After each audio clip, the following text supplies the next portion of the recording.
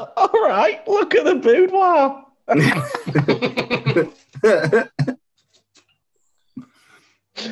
Fucking hell, are you charging me 50p a minute for this? You gotta, mate. Having a pie in bed as well. You're a man after my own heart. Look at the difference in aesthetics of background. I've got a bin. Genuinely, the bin is my background.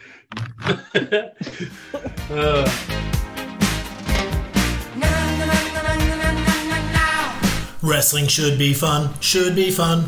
Wrestling should be fun. Wrestling should be fun, should be fun. Wrestling should be fun.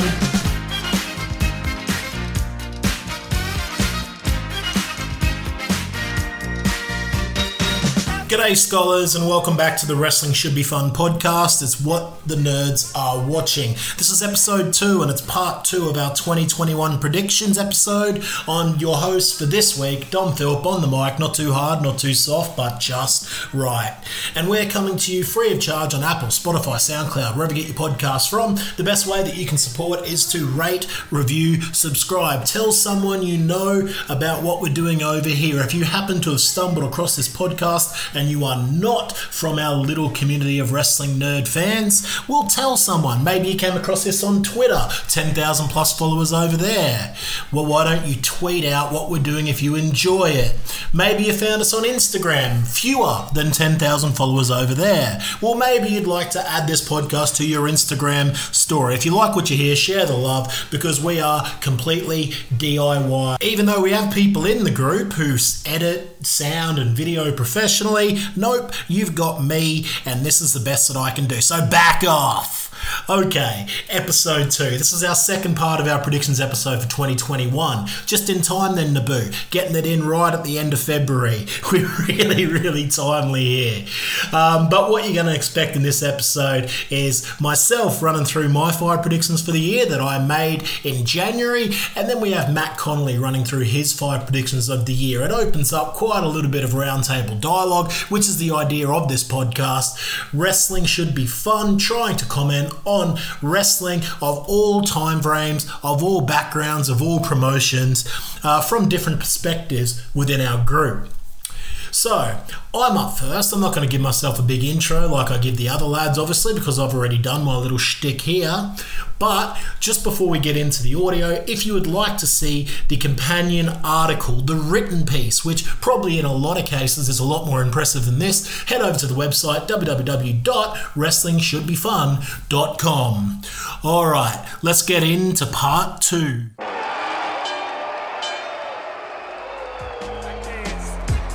Like this, let's do it. How many dudes you know roll like this? How many dudes you know flow like this? Not many, infinity, not many, infinity. How many dudes you know got the skills to go and rock a show like this? I don't know anybody. Check. I suppose I should probably say that we're doing our 2021 predictions. This is part 2. We have got Ross the Boss Casey, Mr. Matthew Brummett, Matt Connolly, and Dom Phillips speaking. And this is part 2. So last week we had some fantastic predictions from Ross Casey and Matt Brummett. And this week I'm going to kick us off with 5 of the best that will definitely happen in 2021. So my first one was probably my biggest one and the one that I was probably most excited for. And that was the idea that at some point this year, we're probably going to get Kenny Omega versus Kota Ibushi. I'm not sure whether it's going to be title versus title. I have absolutely no idea how they would book it. But when I wrote this in the first week of January, it seemed a little bit more far-fetched than what it does now in the third week of February. So over the last sort of 6 weeks, we've had Kenta turn up in AEW. Sorry for the spoilers if you're 2 weeks behind weekly television. And I don't know. I really just put down something that I thought that I would like to see and something that I thought would give a bit of a jolt to the arm of the American wrestling industry. And now it's looking more and more likely. I guess really what I'm looking for from you boys is what sort of likelihood do you guys see in this match taking place this year now? Because it seems like it could actually happen. Not all at once. For me, if they do it, I think it's got to be really close to the end of the year. I'd prefer next year.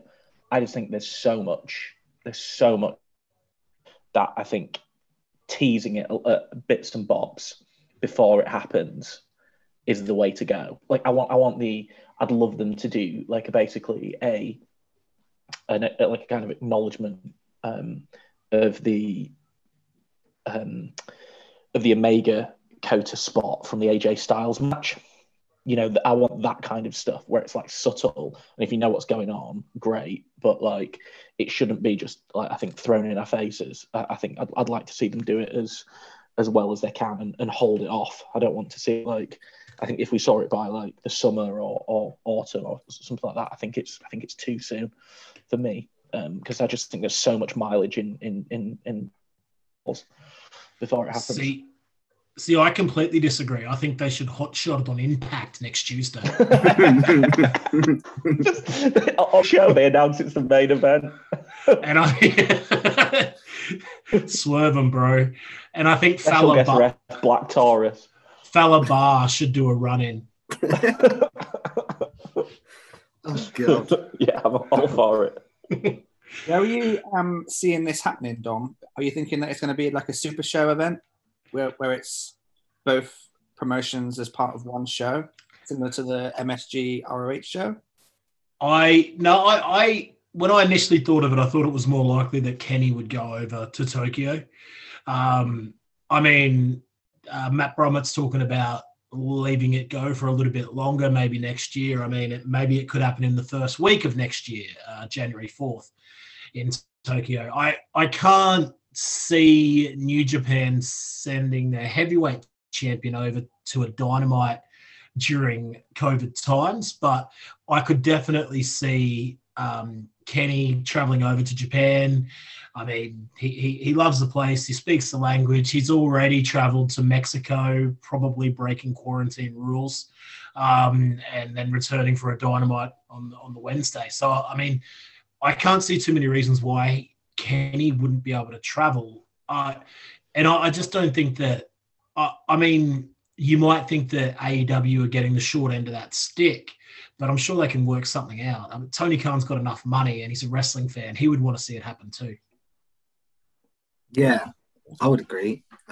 My thing would be with the whole thing is like, I'm sort of edging towards Brummett in that I think next year is probably more likely, just because I can imagine Omega's going to have a heavy load this year with feuds, and I presume most people are thinking that there'll be another Page feud going through maybe the summer and stuff. So you do have the end of the year to then get it in.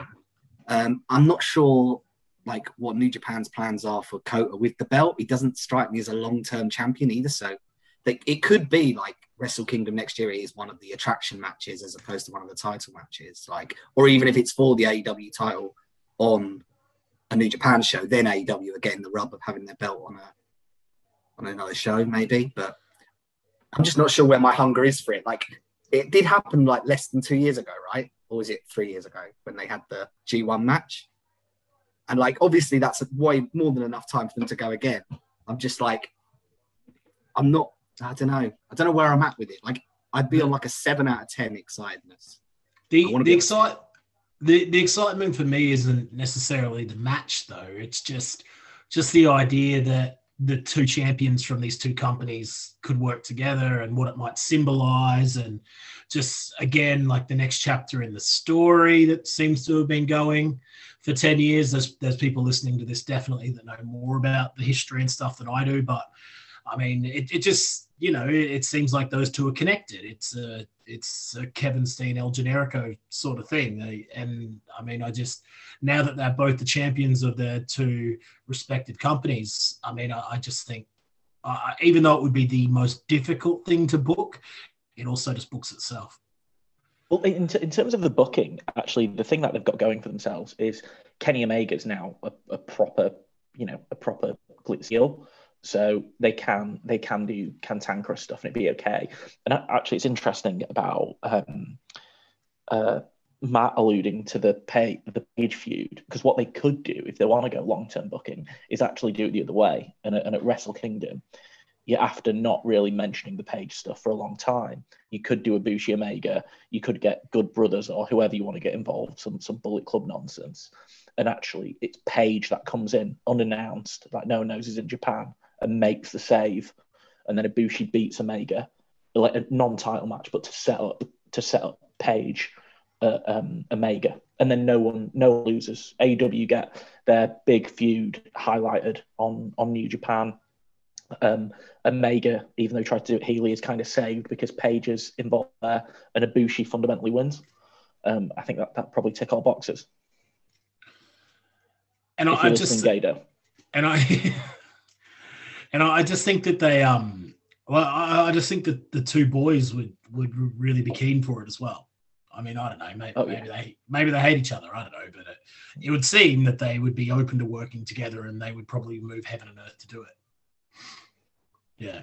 If they can't make it work, they can always do Ibushi versus Nakazawa at Wrestle Kingdom. Which I would watch that. not gonna look down on it. I would absolutely love to see Ibushi throwing himself around neck first, like for Nakazawa. I wonder what sort of head drop moves Nakazawa could pull out on the big stage. My next prediction, number 2 for me. I'm going to mix my order up a little bit. So this, if you are a religious reader of the Wrestling Should Be Fun website, that's wrestlingshouldbefun.com. You might now see that the order of my predictions has shifted around just for logistical reasons here on the podcast. I'm going to bring forward. I said that at some point this year that I felt that a young star hero over here in the UK, Tate Mayfair's, it's a pretty wishy-washy prediction, but I just felt he was going to break through at some point this year. It really, in my mind, put a little bit of meat on the bone. I felt that it probably would take the form of just being able to wrestle regularly on Progress main roster shows. Now, we say main roster like it's the WWE or something, but he has on the pre-show at the Electric Ballroom before. And I just think I could see him really being someone that Progress, obviously they've got a lot of slots open to try to fill this year when they do relaunch starting tomorrow night as we take this. Probably already happened by the time you listen to this. And it just wouldn't surprise me if Tate Mayfair's was there, whether it's on this first show or whether it's when fans come back. Should I tell people a little bit about him? Maybe. Sounds good. So a young guy, good-looking chap, really handsome, and that's kind of his gimmick. If I had to describe his gimmick for someone that was listening and didn't follow British wrestling or had never seen him, it would probably be a little bit like a Dolph Ziggler type of character, that kind of good-looking, arrogant but fundamentally sound type of operator. And also, the ability to do things that would be flashy at the level that he's wrestling at the moment. He's not a Will Ospreay or Alex Zane or anything like that, but he definitely stood out on the shows that I saw him again in the Edmonton high school gym. And he's one of those hustle guys, and he's sort of the leader of that whole hustle camp. Him and Rob Aim, the two main singles guys now that Pretty Deadly are gone. So I just think it would make all the sense in the world for him to break out. He's at every independent wrestling show I go to working on the ring crew. It's only a matter of time, surely. Were you surprised not to see him at NPS, Dom? You know what? I really was. When he wasn't in those names for NPS, I was surprised. But then it made me double down with my prediction that maybe he's even ranked above those 8 boys. Oh, and maybe he will go straight to the main shows. I could be completely wrong. Full disclosure, the reason that I think so highly of him is because I somewhat know him. I know enough of him to know his name, and he knows my name, So maybe I'm completely blowing it out of the water just because I know who he is. But, we'll see. It seriously wouldn't surprise me if he turned up in these first sort of 3 shows that Progress have already taped. and I don't know any spoilers, but just in case anyone's going, shut the fuck up, Philp. I don't know any spoilers, but it wouldn't surprise me if he was there. Do you think it'd be a good fit for DNR? 100%. Assuming that they may be missing a member on return. Yeah, definitely. He would 100% be a good fit there. Can cut a promo. Would fit in very, very well with the other characters that are there, Duggan and Trevay. He's got a bit of Trevay about him, actually, from what I've seen a bit of him. Yeah. There's a little bit there. He doesn't drink champagne on the way to the ring or anything, but in all his promo shots and stuff, he has champagne with him. In terms of as someone who's never seen him, because I actually missed the show that he was on the pre-show as well, so sadly I've actually never seen him, Dom. Like, from what you've described, is he kind of in terms of character and kind of build, is he kind of Josh Bodom? A little bit, but I think he's a lot more likable. Maybe not his character, but I think from something like character-wise, not. I think Chipman's more likable than Josh Bodom. I think cut that out if you want. The different. Well, I've cut all this out.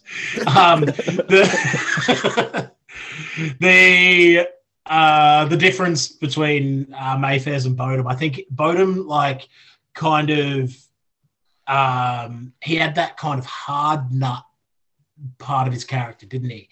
Yeah. Definitely towards the end, where he was sort of like he was kind of like the pretty boy, but he was also like almost like the shooter, tough guy. He started having those matches with Ridgeway and stuff, didn't he? That were really good. And were you guys there for that one with Ishii? Yeah, that was good. Ishii just absolutely murdered him. You get me started on Bodom, because I was like a low key closet Bodom fan until the stuff came out. But yeah, you weren't quite out the closet like Alex Hitchcock. No, but I was looking through my phone just recently this week, and I found the photo of Alex, me, and Bodom and Pete. So it was the classic catchphrase of the douchebag, but he was always nice to me. So I'm definitely cutting that out too. It makes you sound like a rapist or something. You're like the next door neighbour, aren't you? Like, it was always really lovely when 18 bodies. Yeah. Didn't see it coming at all. Is there any matches or anything online that you would recommend of him or anything like that? Or so where he started to get a little bit of steam was in Riptide. So if you have access to the old Riptide subscription, obviously Riptide aren't doing shows at the moment. I think that would be the most mainstream thing where you could find Mayfair's work. I'm going to check him out. I'm definitely going to check him out. I just put into YouTube Take Mayfair's to see what matches would come up first. And the first two matches that come up are Sid Scala and David Starr. So he's wrestled some guys. It definitely takes the sting off what I just said about Josh Bodom and I don't feel so bad. Let's keep the show moving here. That's 2 down. Number 3, speaking of Sid Scala and David Starr, one of my other predictions was that I felt that Marty Scurll was going to sign with WWE. I don't really have any reasoning behind this. It was just a way really for me to write down on paper my weird conflicted emotions towards Martin. He was my favorite wrestler. And now I haven't watched him wrestle in probably 2 years because it just wasn't anywhere. And then it's sort of like out of sight, out of mind. And then the speaking out stuff came, and it was sort of like, well, this is an easy rope to cut, really. But then I sort of thought, well, what's next for him? And I just thought, well, why not? Probably get signed by the biggest wrestling company in the world. That's just the way things work, right? I don't know. WWE had signed him. I think if WWE, if he was on WWE's books, I think they'd have probably kept him. But I don't think they're going to bring him in. I think that's the line for me. I think it's just too when you go and sign someone who was released by Ring of Honor. I mean, fucking Ring of Honor, they're not a moral company. Well, obviously not anymore. So if if they're going to part ways with him, like it is horrendous PR for WWE to bring him in. I think horrendous. It also plays the accusations against him are going to play even worse in America, right? With the legal age thing being different here to there. So I suppose there's that on top of what he's been accused of. This is another time when I see, like, I've brought this one up, so I can't really go quiet, but I'm also sort of well known amongst our group for being very uneducated on all the specific speaking out cases. It's almost like I kind of know the bare bones. So for me to comment on legal ages and stuff, I just don't know exactly what the case against him was. Like, for me, I just went throughout the whole speaking out thing.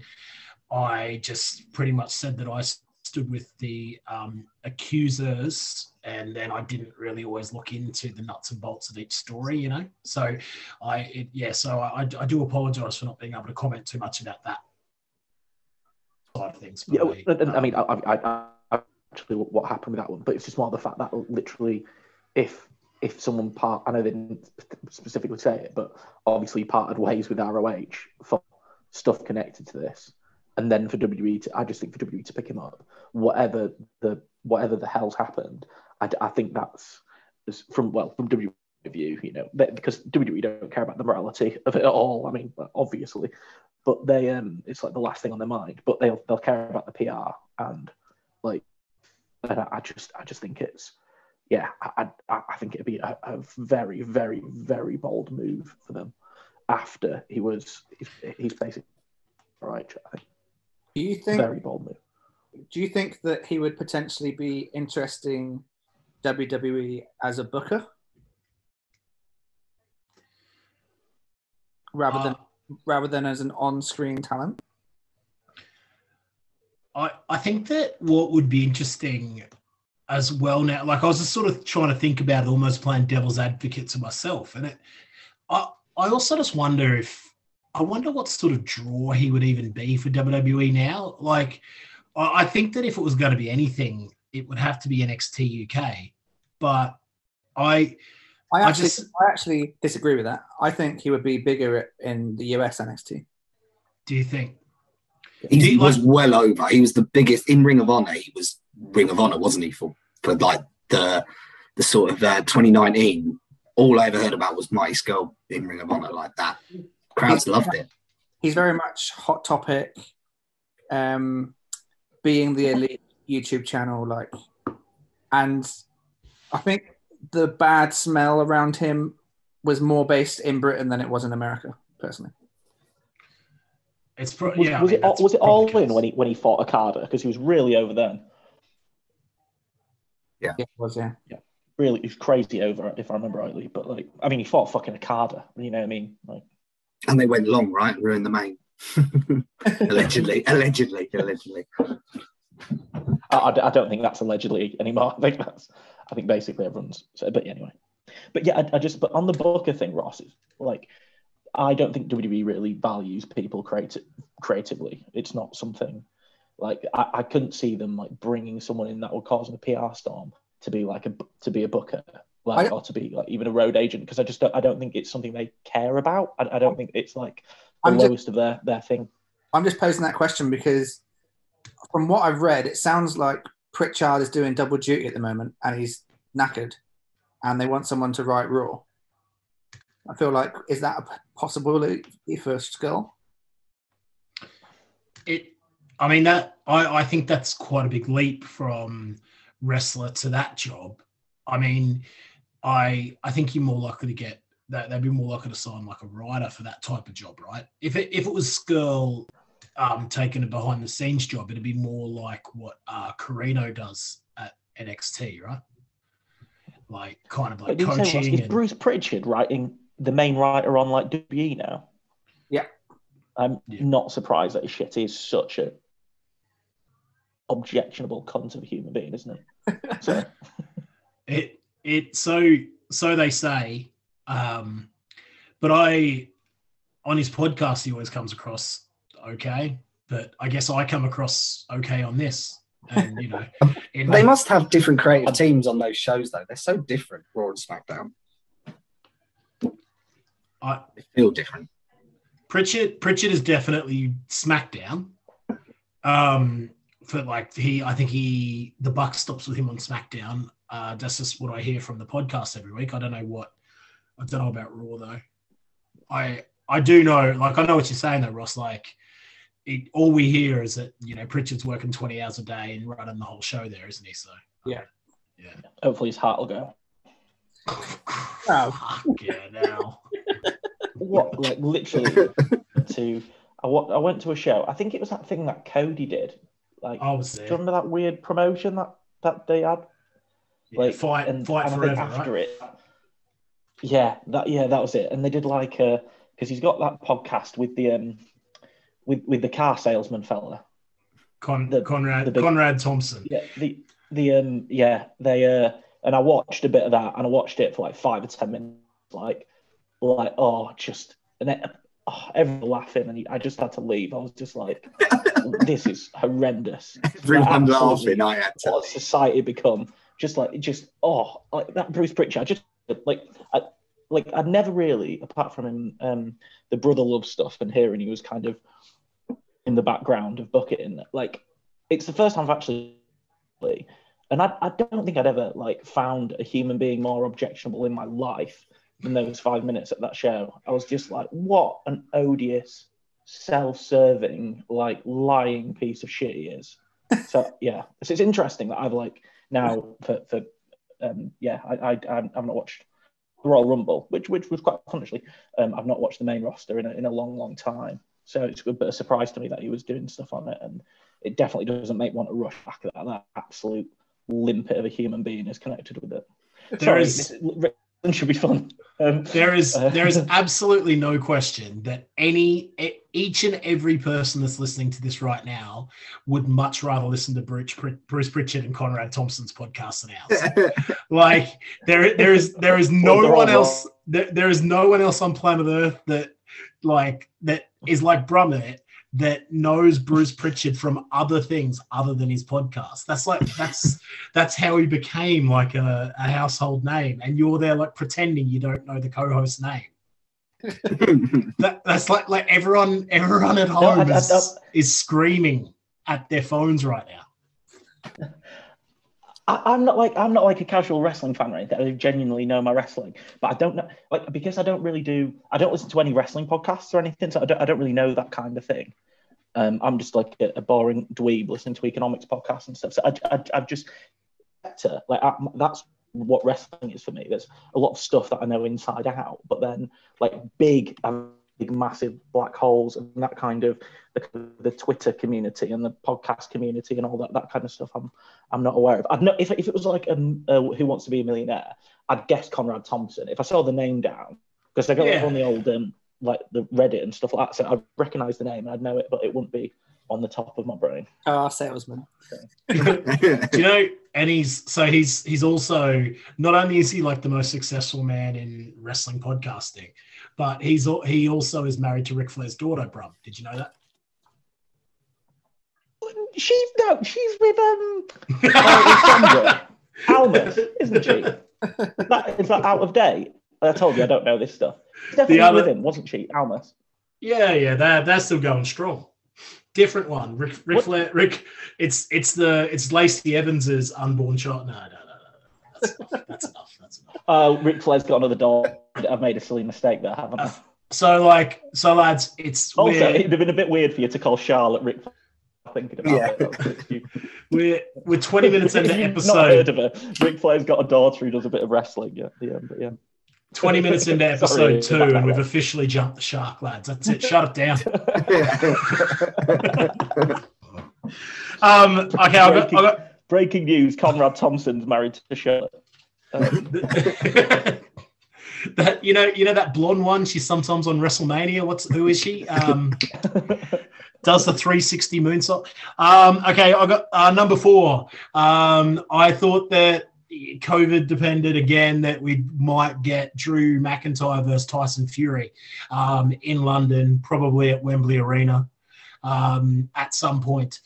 I I happen to know a guy that seems to manage them both, or have close contacts with both. R. Armstrong, no, that's too obvious. Rob A. No, both too obvious. And it would seem that maybe that could happen at some point, but I don't know, maybe plans have changed. That was a long time ago that I had a drunken conversation about this topic. So we're probably not going to get too many ideas here, but would you guys like to see that? It won't get me off my seat, really, I must admit, but the promos would be a lot of fun. Did you see that one promo of Fury just calling Drew a shithouse over and over again? I loved it. I'm here for it. I reckon that would be so good. Do you think it would be a good, like, within the realms? Like, how watchable do you think the match would be? Like, I'd be along for it, but I don't think it would be any good. But you know what I've figured out about like WWE celebrity matches? There aren't any ever where people at the end of it don't say, "Oh, that celebrity actually did a really good job." Like that's what people can like. I mean, old mate from the radio, the punter in NXT fought Adam Cole with Pat McAfee. Yeah, Pat. I thought he was the exception that everyone did like. Jenna Maraska. Jenna Maraska, best match in TNA history. The guy from Arrow. Yeah, he was. Yeah. Floyd Mayweather at WrestleMania. That was good. Have you seen that the dude from that had that match with Cody? He's doing a like program that's filming at the moment about wrestling, and CM Punk's in it. Oh yeah. So yeah, the guy. Someone will know the guy from Stephen Amell. Amell, yeah. That's it. Yeah. Yeah. Do you know what that show is about, Ross? I think it's like basically an independent wrestler. That's the main character. That up and comer, Phil Brooks. Yeah. So Fury he's got one match under his belt, right? Him and Braun have a little tussle, so he's got a taste for it. Maybe was that match? I never watched that match. Was that awful? I was about to ask that same question. I wasn't that impressed with it, but I don't think that I was supposed to be. Really, it was more the fact that WWE were able to get the current world champion of boxing in a wrestling ring. Like that's amazing, isn't it? Wrestling's also really hard. Like I thought it was all right. He did like a head scissors and stuff, didn't he? He did, yeah.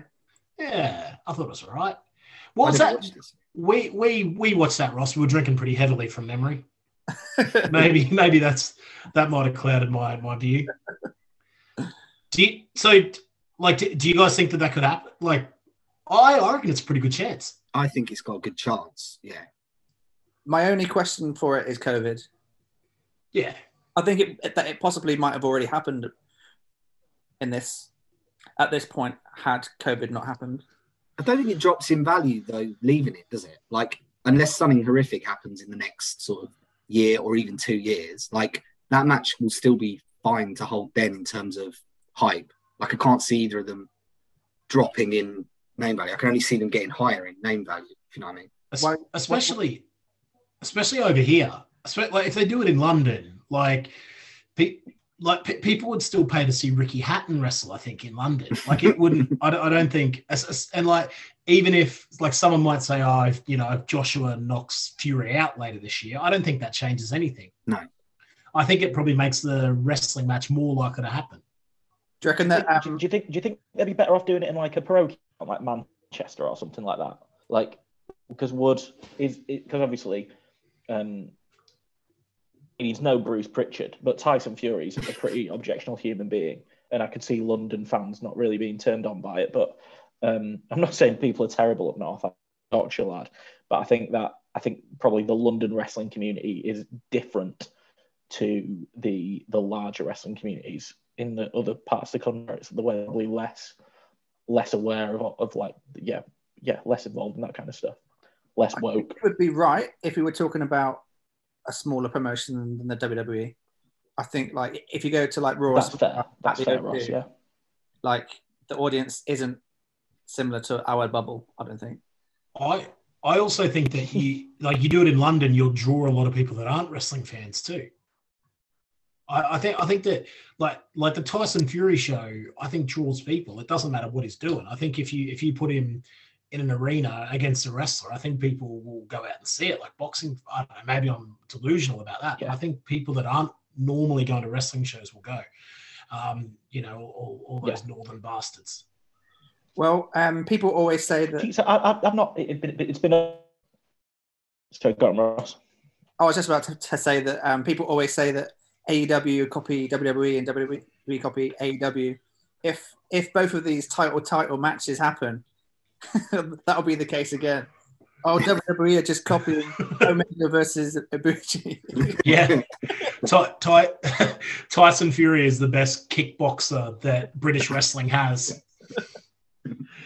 All right. On a connected note, have you guys? I've not been to like a WWE like Raw, SmackDown house show in a long time. What is the sort of demographic wrestling fans? Like Kids. proper wrestling fans, or is it just kids really? I went to Casual Raw and it was like casual around us at Raw when I went to Raw in Manchester 2017-18, and it was like all kids and they love everything and it's brilliant. It's really nice. So yeah, but obviously there is still, you get the same sort of fans you would get out, say, a Progress show, but they're outnumbered by families and casual fans. My most recent WWE experience was NXT in London, I think, which is quite a few years ago now. But that was more of a Progress style audience. Yeah, that's different. I think that's different. But I did go to a Raw that same year, and I had like this lovely experience where like it was. So I was on my own. It was sort of when I first moved to the UK, and I was just on my own, just drinking beer. And then next to me, it was like kid, 3 young boys, probably all 10 or 11. And then obviously the one dad that drew the short straw to bring them, these 3 kids who weren't brothers. They're obviously just mates. And like the one dad who probably paid for all their tickets.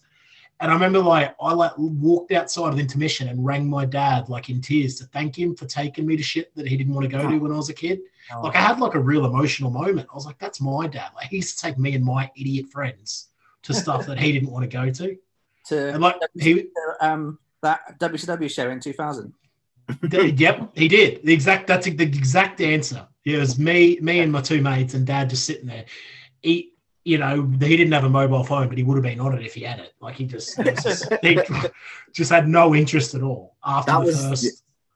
Not to like jump in on what was an absolutely adorable story, but that sort of happened to the people that were sat near us when Bailey came out. This little girl went bananas, like grabbing her dad, just wanted her dad to see Bailey. I don't think she just couldn't handle that Bailey had turned up.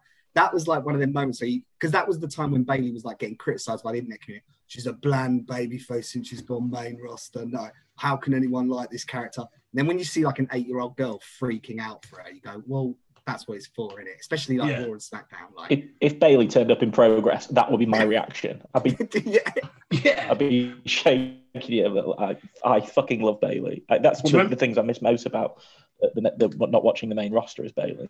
But by the way, guys, Dom's just saying all that for the podcast. He actually just called the kids a bunch of marks and kicked the shit out of them. Yeah. I make more money than you. Chill. If you can bounce this basketball 10 times, I'll give you $100.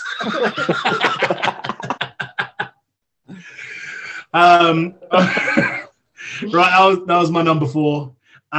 Number 5, I've held this one back for last because I also know that Matt Connolly has a similar one. So maybe this is our chance to do a little bit of a smooth transition in the podcast to my last one and maybe Matt's first one, if you don't mind, Matt, doing it that way.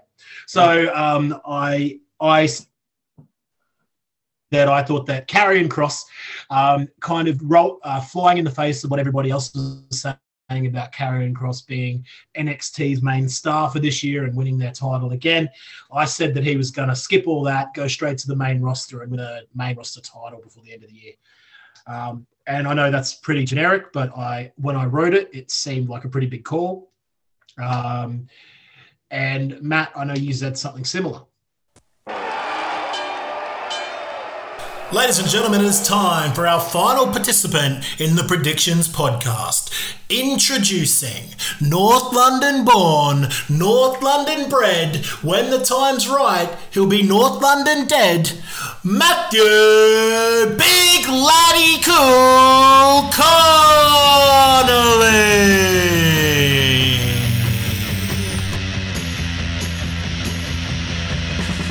Hey guys, it's me again. Real quick one.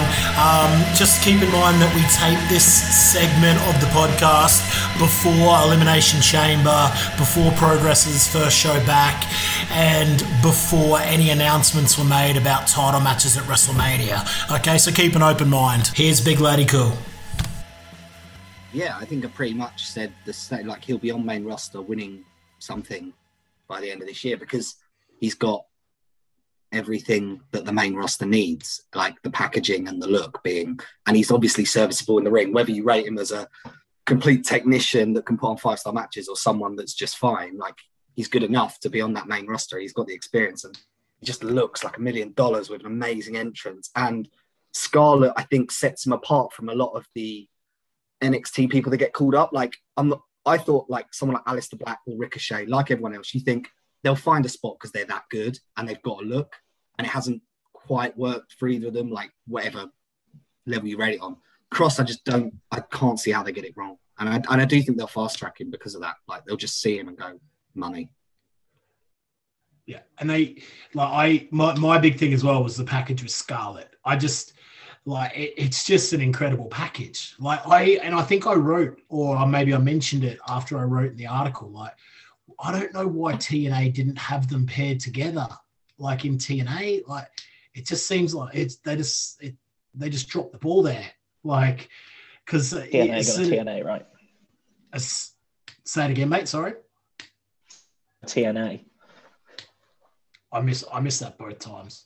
Yeah, same. It's gonna be... say the joke again. Say it again. I said TNA gonna TNA. All right. Yeah. Do you want to say it one more time? It wasn't a repeat 3 times challenge.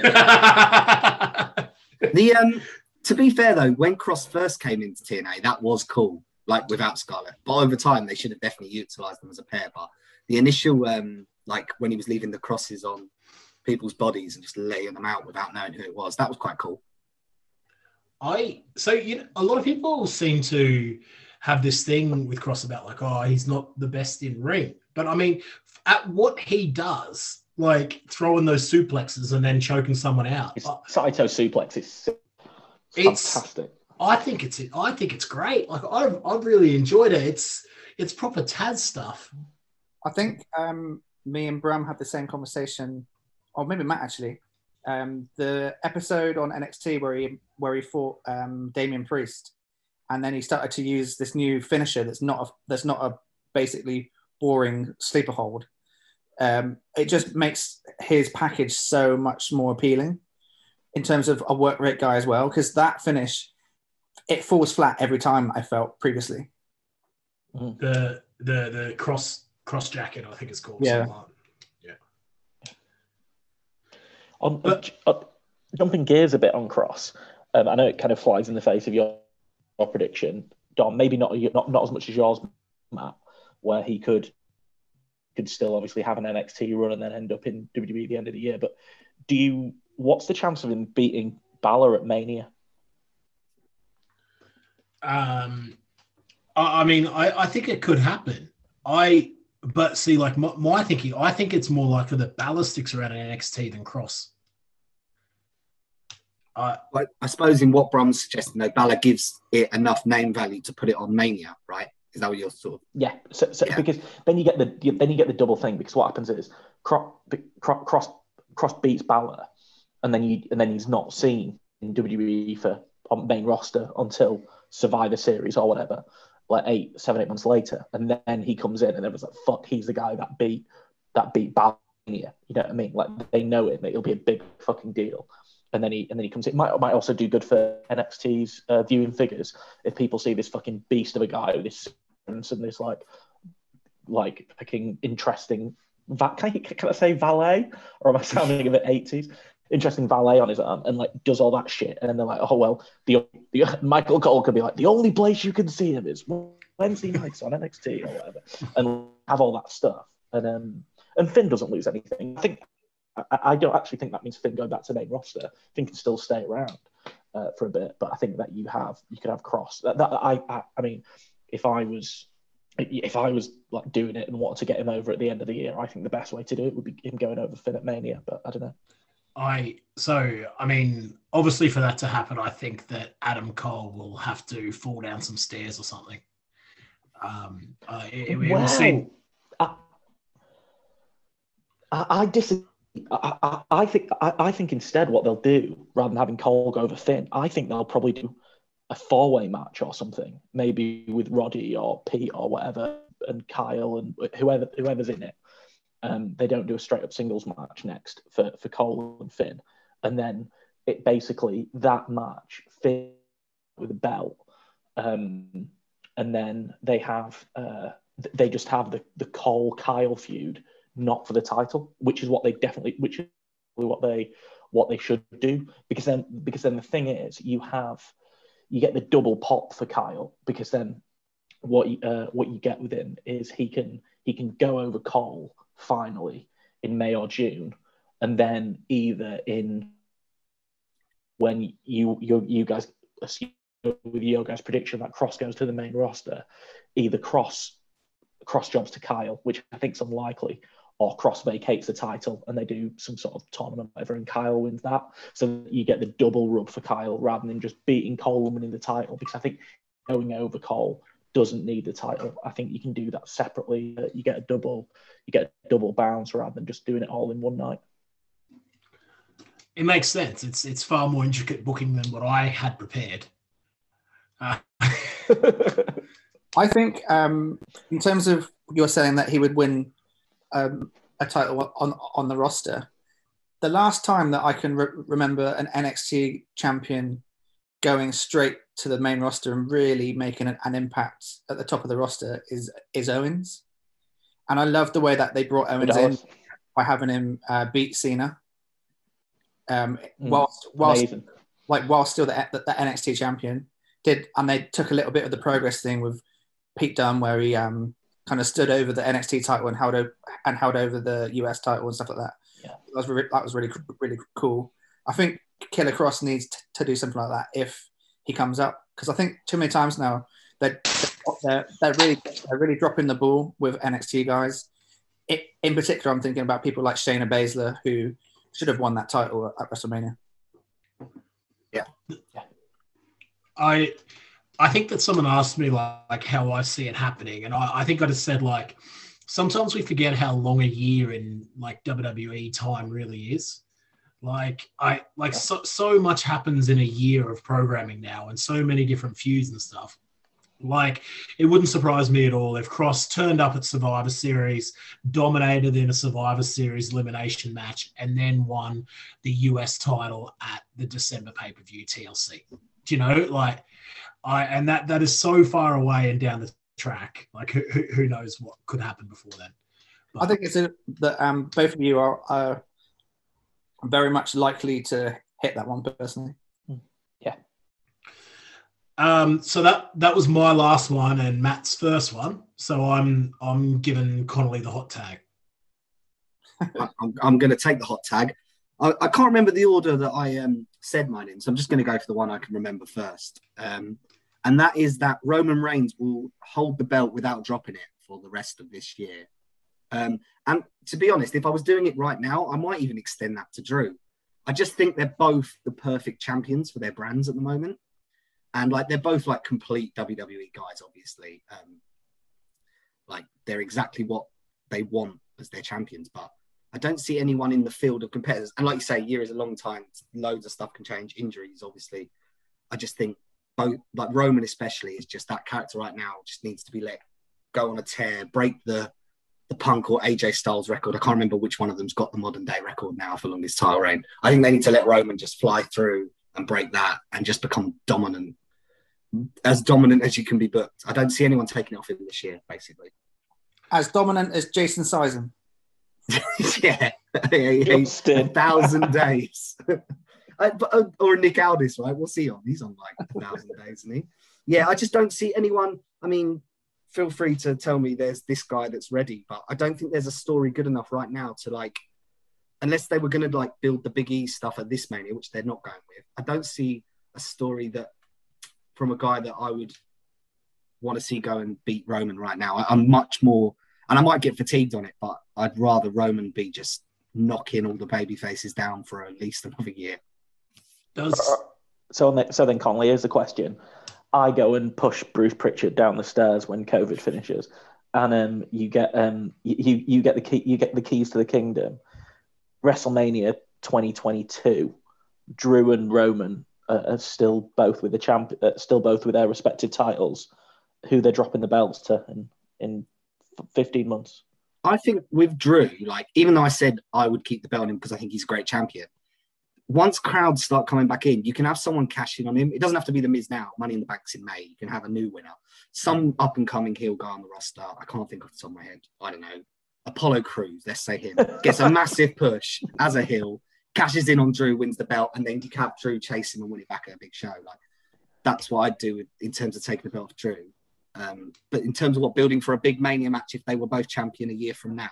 Yeah. Well, yes. So in your thing, that they go all the way. They go all the way this calendar year, and they go the start of next year. Well, the big question is Roman. Who would you think will get the super Roman rub of finally beating him? Sting, Hogan kind of stuff. I still want it to be Big E. I know that's like the one that the internet want. I think it's true. I think it taps into all the good things about the Kofi thing, but it's a younger guy and he's massive and it's believable and he's got so much charisma and all the good things. Like, he is a marketable champion, I think. And I do think they'd make a lot of money with Big E as the champion. So if they can build it the right way, again, organic, because those like great Mania babyface, like I'm not saying they can get to the levels of like a Daniel Bryan at 30, but they could definitely build it to the point of like the Kofi one, where it is like a Big E Mania thing, and he has to win it then. And it's one of them things where wrestling fans are gagging for it. So it is great that they do it. I think he's the guy. But in a year's time, I might think that, I don't know, there's another dude that comes along from NXT or even someone on the roster now that like Chad Gable or something, and they do it with them. You like say years at a time. I haven't necessarily thought too much about like Big E and stuff, but and I have a follow-up question too in a sec. But I imagine if it was like WrestleMania 6 and Big E held the Intercontinental title for a year, and then you had Warrior Hogan, the Ultimate Challenge 2, Big E versus Roman. I'll allow it. But I was going to say, like, and I'm sure Ross has got some insight here, but talking about next year's Mania, like I don't even know, because I don't read sports betting sites, I don't even know what's going to happen at this year's Mania. Like, is it just like a lay down misère that Edge is going after Drew? Is that the thing? Like, what's going to happen? I don't know. I'm not entirely sure either. I personally would want Edge to go after Roman, just because you have the added thing, like I said about last week, with the Usos up against Edge and Christian at the same time, which I think is a really cool little story. But going in terms of having it for the whole year, I think he's got an extra helping hand in that. I don't think Miz is cashing in this year. I'm not saying that Miz would have cashed in on Roman, but it alleviates those odds, because surely this guy Bad Bunny, he's doing amazing money for the WWE. Apparently his merchandise sales are close to $1,000 or something. You've absolutely got to get that guy on WrestleMania, and it looks like he's got this thing with Damian Priest, and I think that an easy solution to a WrestleMania match is for Bad Bunny or Damian Priest to stop a cash in, and that to then be a tag team match with Miz and Morrison at Mania. Yeah, I'm pretty sure it would seem that that's where they're working that way. But I just, like, even because like, it's Elimination Chamber this week, right? Yeah. I got no idea what's going to happen with that. Like the SmackDown one, I mean. Yeah, it's really exciting. I watched Talking Smack last week, and it was really, really good. Daniel Bryan gave this impassioned speech to Paul Heyman, basically saying that him and Cesaro are workhorses, but Daniel Bryan has been given countless opportunities with the mic to show his passion for his voice, not just in the ring. And he said that now it's Cesaro's time, and Cesaro cut the promo of his life. It's like a 4-minute promo, basically saying how passionate he is about wrestling and how much it means to him to win the Chamber on Sunday and then go on to face Reigns afterwards.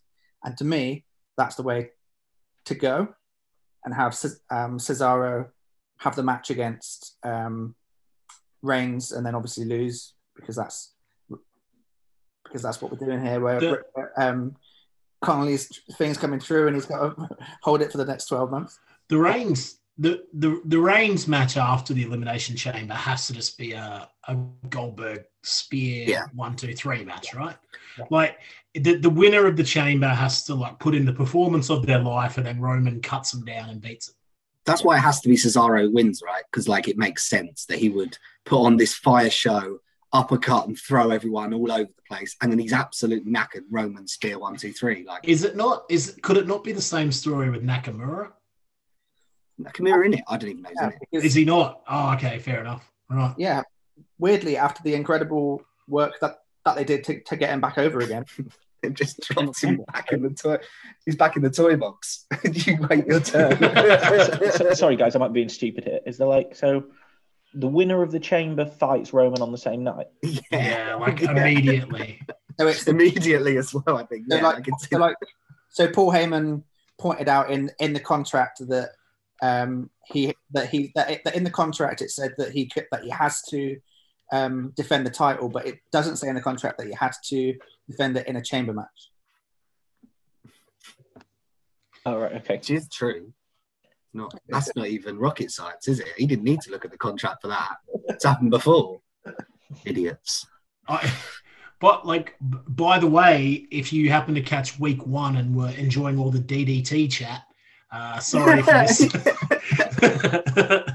We've already sold out. We've got we saw the figures. No one cares about the Japanese promotions. They want the big bucks. Which brings me to my next question. Are The Undertaker and Kane really brothers? Go on, Matt. You're up. What's your next one? The next one I can remember is Ethan Page is going to have a big year. He's still a free agent as far as I know right now. Just left Impact. Had a match that was bizarre, him versus himself on the last Impact pay-per-view. And I thought it was great. And then he came out and slated it himself, which I found bizarre because it was just like a stupid 5-minute match. I thought that was the point. I just think Ethan Page is great. I like the all-ego character. I'm no expert, but when I tried to watch Evolve, he was knocking around with 2 huge fellas and feuding with Darby Allin and kept putting him in what Darby Allin always does, putting him in a body bag and flinging him into things. But it was great because I didn't know Darby Allin was at the time. So I was like, oh, he's beating up the little nerdy kid. He just wants to turn up on his skateboard, wear face paint and have a nice opening match. And why are you picking on him, Ethan Page? You're horrible. And then at the Joey Janela Spring Break, the first one, Ethan Page eliminated the Invisible Man to nuclear heat. And I just thought he's great. He's just a brilliant, all the things that you were saying sort of earlier in the conversation about Tate Mayfair, obviously Ethan Page is on a different level right now, but he's the old school, old fashioned, and he's in way better shape now than he was then as well. He's just, I'm just really, really like everything I've ever seen Ethan Page do. And I was hoping that the North were actually going to break out as a team and go over to AEW or whatever and just tear it up with everyone. But it seems that they're going to go their own ways. And Alexander's had a good start by himself in Impact. And I think Page is going to go somewhere and make waves. I don't know where, but yeah. My problem with Ethan Page is I always just thought that him and Austin Theory were the same person. I don't know. Obviously now Austin Theory, I see him a little bit more because I watch a bit of NXT. But are they the same character? No. I mean, I wouldn't say so, but I'd say Ethan Page is big fan of what Austin Theory was doing. I've seen him, grow into a much better wrestler again through Evolve, and that he's great. But I'd say Ethan Page is way more rounded and has more strings to his bow at this point. I think oddly, if you want to compare a member of the Way to Ethan Page, probably Gargano's heel DG USA Evolve run was quite close to what Ethan Page was in mainly Evolve, but he was DG USA as well. That's probably a bit more of a comparison. I love them both when they were both just great wankerish heels in Evolve. Like, Evolve gets seen a lot as like a work rate company, but I think they were not those guys. Well, Gargano's obviously he's kind of seems like a bit of a cliche for the work rate, but his work in DG USA and Evolve's brilliant, and Ethan Page was similar. Really, just fantastic. Like I said, the Darby Allin feud is kind of, I think, what got a lot of eyes on him. But even before that, it's basically everything he did. But like Matt says, he's just great. One of these wrestlers that basically everything they do is good. He fell in that category massively. I've not seen a lot of his work actually, unfortunately, in his Impact run. I've seen a couple of the North matches and thought they were great, but I'm much more familiar with him from his Evolve run. I'm with Matt. I really hope I watch NXT and AEW every week, and I'd love it if he's on either of those shows. That'd be fantastic. To me, I see him far more likely to end up on AEW, largely thanks to the fact that he's got a huge Twitch feed, which he wouldn't be able to, interesting. Which he won't be able to fully control if he goes to WWE, and also the fact that he's cultivated this quite rabid audience about himself. A little bit like Zack Ryder did in the WWE, and we all saw what happened to Zack when he was kind of a self-made man. So to me, I think it seems like he's on his way to AEW. I will also add that at least 50% of the reason I like Ethan Page is I once saw an interview with him, and his favourite wrestler at the time was Ryback. So he was defending Ryback in an interview, saying how Ryback was great. And I thought, that's my guy. My only issue with Page going to AEW that I foresee is, does he step a bit too much on the toes of MJF? Yeah, that's exactly what I was thinking. I mean, you get a great confrontation between the two of them, but I think that they are different enough to coexist thematically, but I think it's a storyline you put them in that's where I think there's a risk of them doing too much of the same stuff. But I think I don't know. But it'd be good. Maybe just have one less 8-man or 6-man tag on an AEW show if they have more feuds. I don't know. And also that opens up the chance for him to hop back to Impact at any point as well, which would be pretty fun. Yeah, true. What was there rumor? It could all be bollocks. This is the kind of stuff I find myself reading about, but I don't know who Conrad Thompson is. But apparently was there rumors that the reason why I did that silly match was because there was rumors about he was supposed to fight Alexander, and there was rumors at first that he said he wouldn't do it, but then rumors later that I think he wanted to. But whatever. But I don't know if he would have done the job. I'm judging that off nothing, but he doesn't seem like the sort of person that's wouldn't have done the job. Like, judging on how he was booked in other promotions. He lays down for people. He's not one of them that protects his character too much. So. Exactly. Yeah. So I found that all a bit strange. I don't know if that was Impact just trying to cover themselves or something, but I found it a bit strange. Who knows with this current thing where everyone's welcome everywhere apart from WWE? Like, who's to say that they'd left it kind of purposely with this? He's left in a bit of worked shoot. I've worked yourself into a shoot, brother. Yeah, great shout, Ross. I wonder if that's the case. That'd be great. Matty C, I think you've done 3 now. Number 4? I'll go for another one then. This one's one that I'm not even 100% on myself, really, but I just went for it. Sanada to win the G1, which seems stranger now because obviously they've done the title match with Ibushi, literally, was it last weekend, the weekend before maybe, or midweek? I just think that, like, whether people want to get on board or not, Sanada's a thing, and it's going to be a thing at some point. And I don't know when they're going to pull the big trigger on him, but it was close this year when he was runner-up in the G1, and Ibushi went runner-up and then won. Obviously, he's won twice in a row. So I literally just went, Ibushi was runner-up and then won it, so they might do that with Sanada. But you don't know who could be champion. Naito could be champion by then, they do Naito Sanada, or Okada's champion and they do Okada Sanada because he's got history there. Or they could go back to Ibushi. I don't know what they're going to do, but I just think that Sanada's a thing, and like the G1's an opportunity to make him a bigger thing. Thoughts?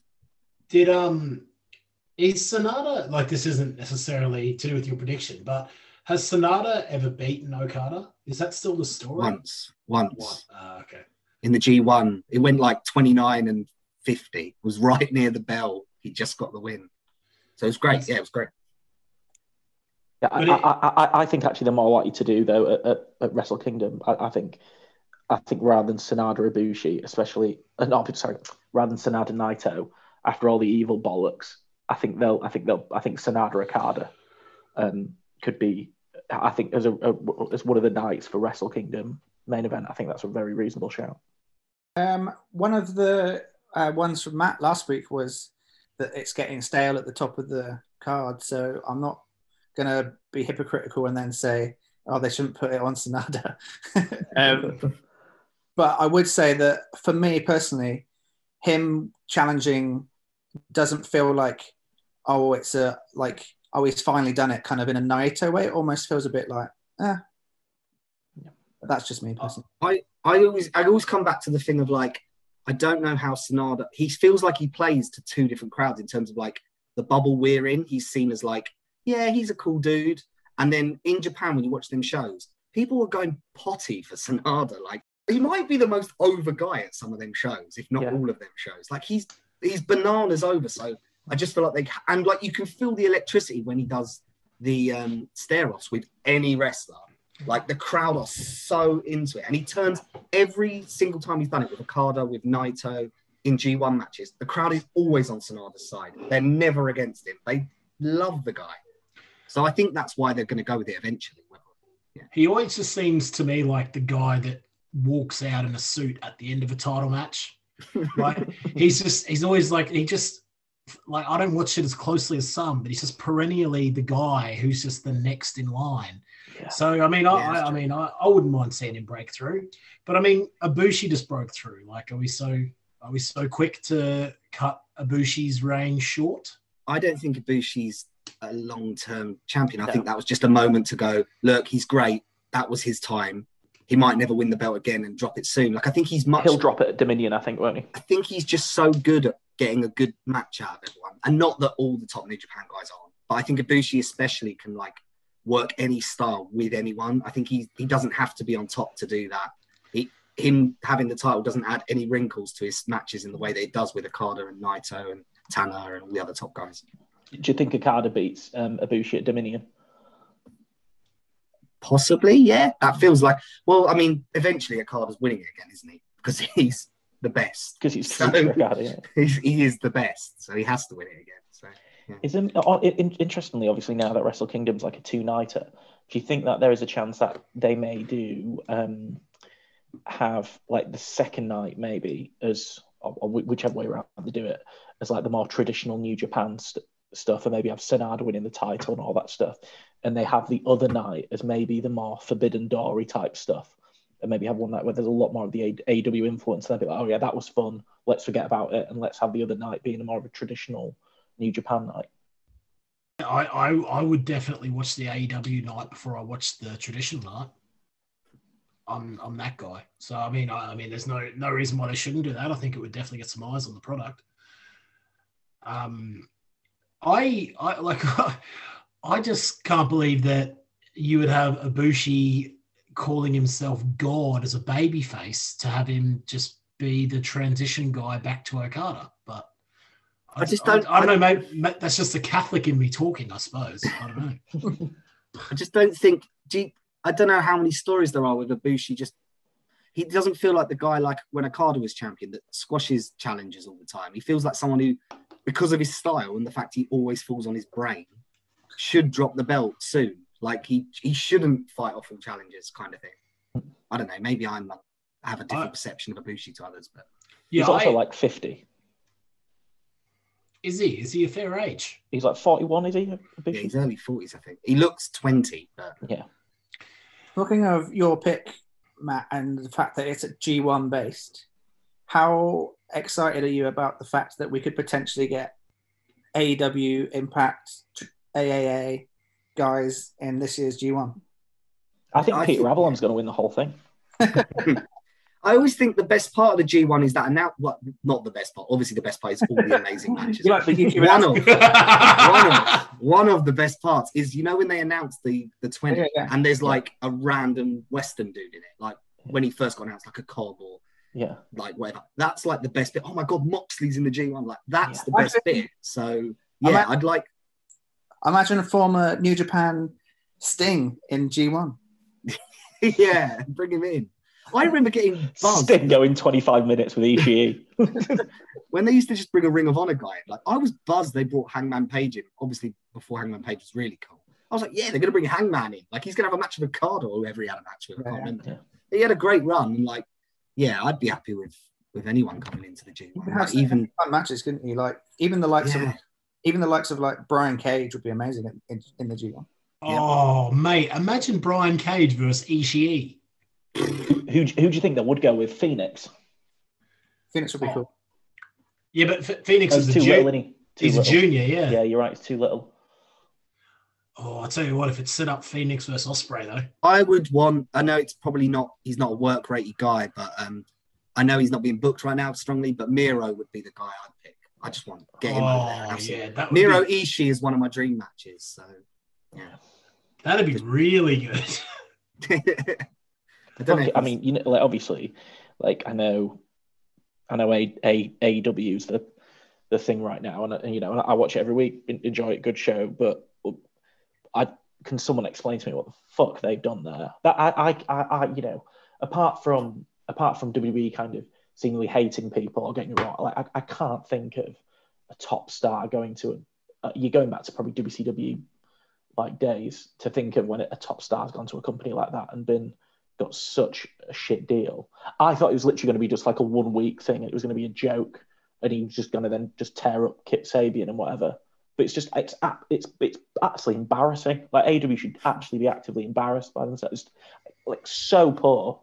And we were talking about AEW last week about the concerns. That is something that should set off alarm bells for people. If that's how they treat who was a fucking big get for them in Rusev, and to have the stupid shit he's been in is obscenely bad. I mean, I know obviously you don't have all you guys on at once, and he's probably on the back burner, but there is a fucking way in wrestling to put someone on the back burner and still have him hot, and it's not like that. So. They would have been better off either just having him squash someone in 2 minutes every single week on Dynamite like Goldberg did for 2 years, or they've got enough money. Tony Khan should have just paid his salary to sit at home until they had something. Yeah, like let him sit at home with his beautiful wife and Tank. Like I just don't. Who's he married to? Is it Conrad Thompson?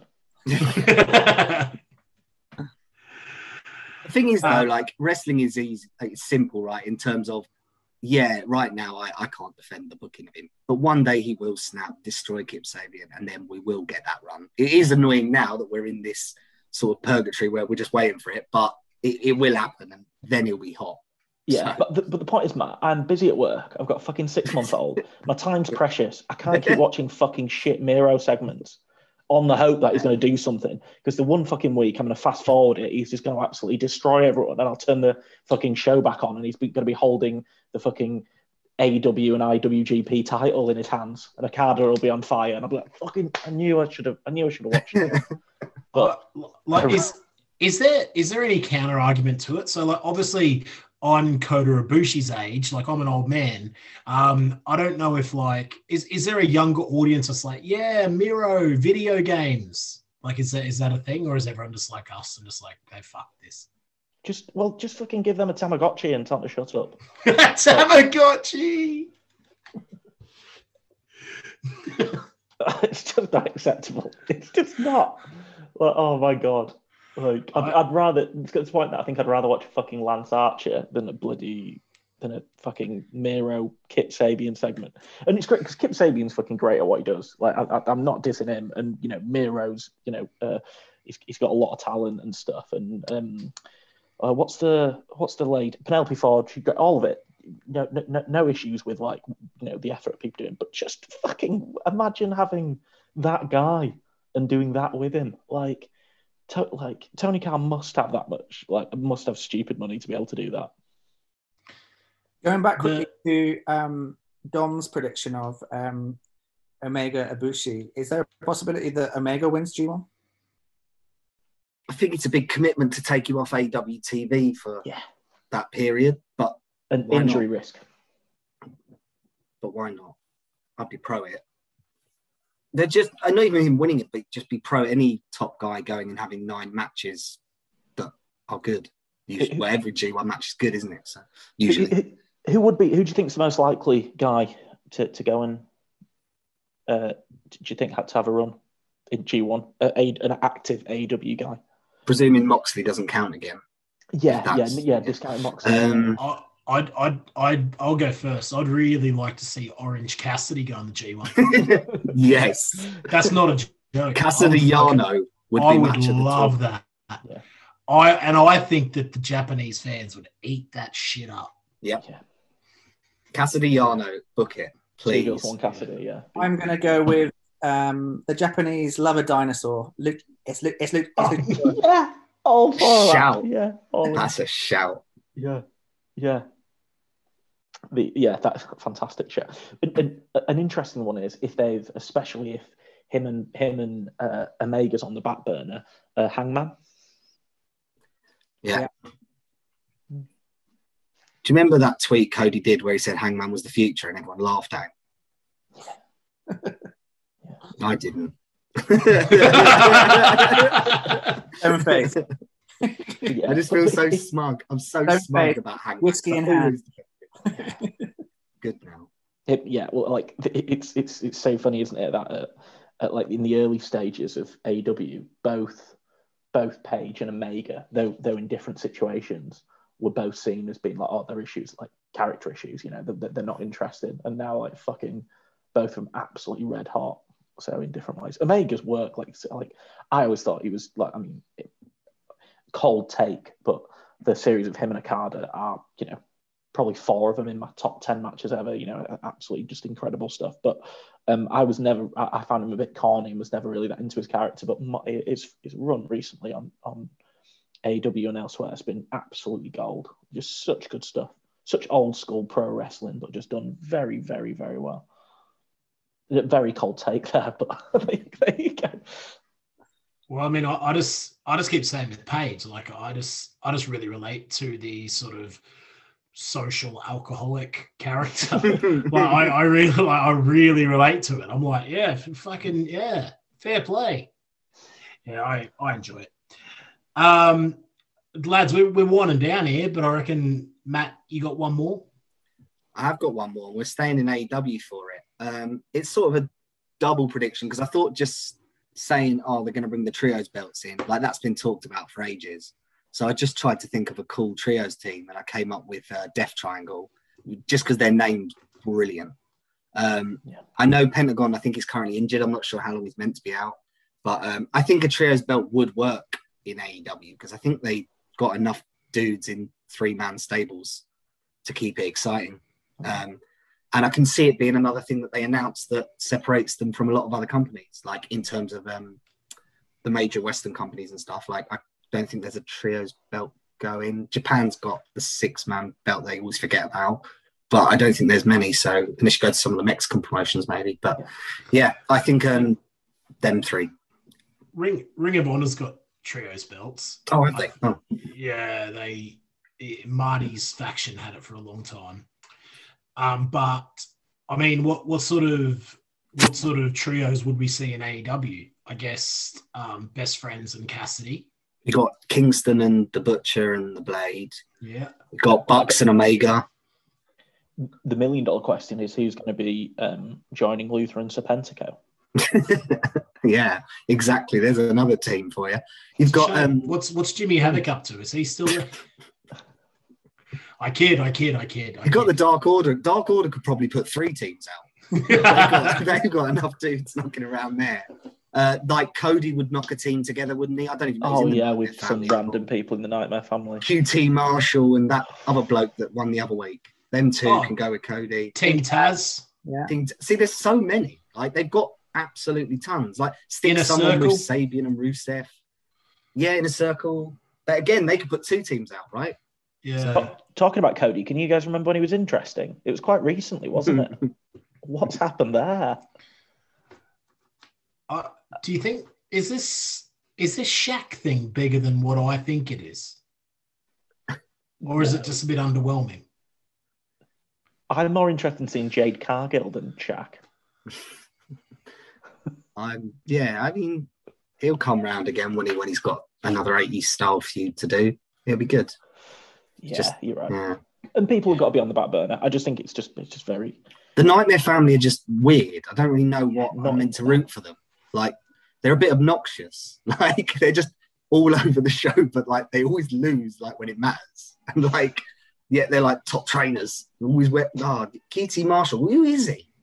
I don't even know who he is, and he's been on TV for nearly 2 years. I still don't know who he is. Just a bloke. Likes apples. Yeah, like, I don't understand. He's got bad name, he's got bad costume. He seems like a lovely bloke, but I don't want to watch lovely I think blokes. He's the kind of guy who's like a mate of a mate, and like after a night in the casino, like he owes you 30 quid, but you don't really know him well enough to ask him. I think that's what I think of QT Marshall. And you kind of think, I probably should ask him, but I don't really know him well enough. And he's got that kind of personality that would look at me like I'm a dick if I asked him. But it's like 30 quid, and he should have really said something about it. But in all seriousness, though, I think he does a lot of like the logistical bookings and stuff for the company.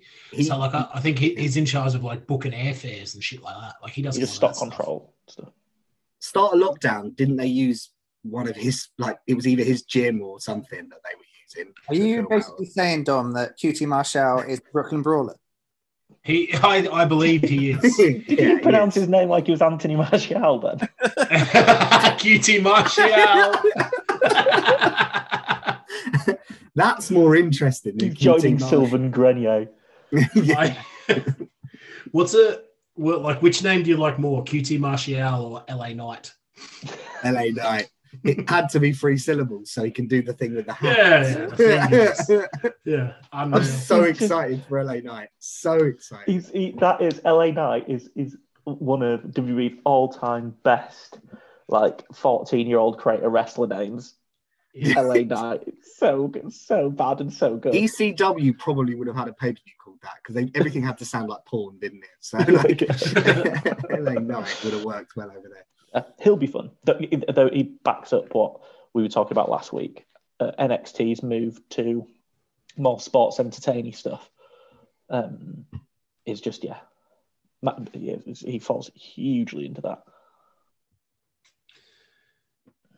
So I guess we're pretty much wrapping up here, lads. So that's if you've made it through both parts of our prediction episode, you've done pretty well there, getting through all the rambling. Listen to this, Rob, Conrad Thompson. What? Yeah. Shit.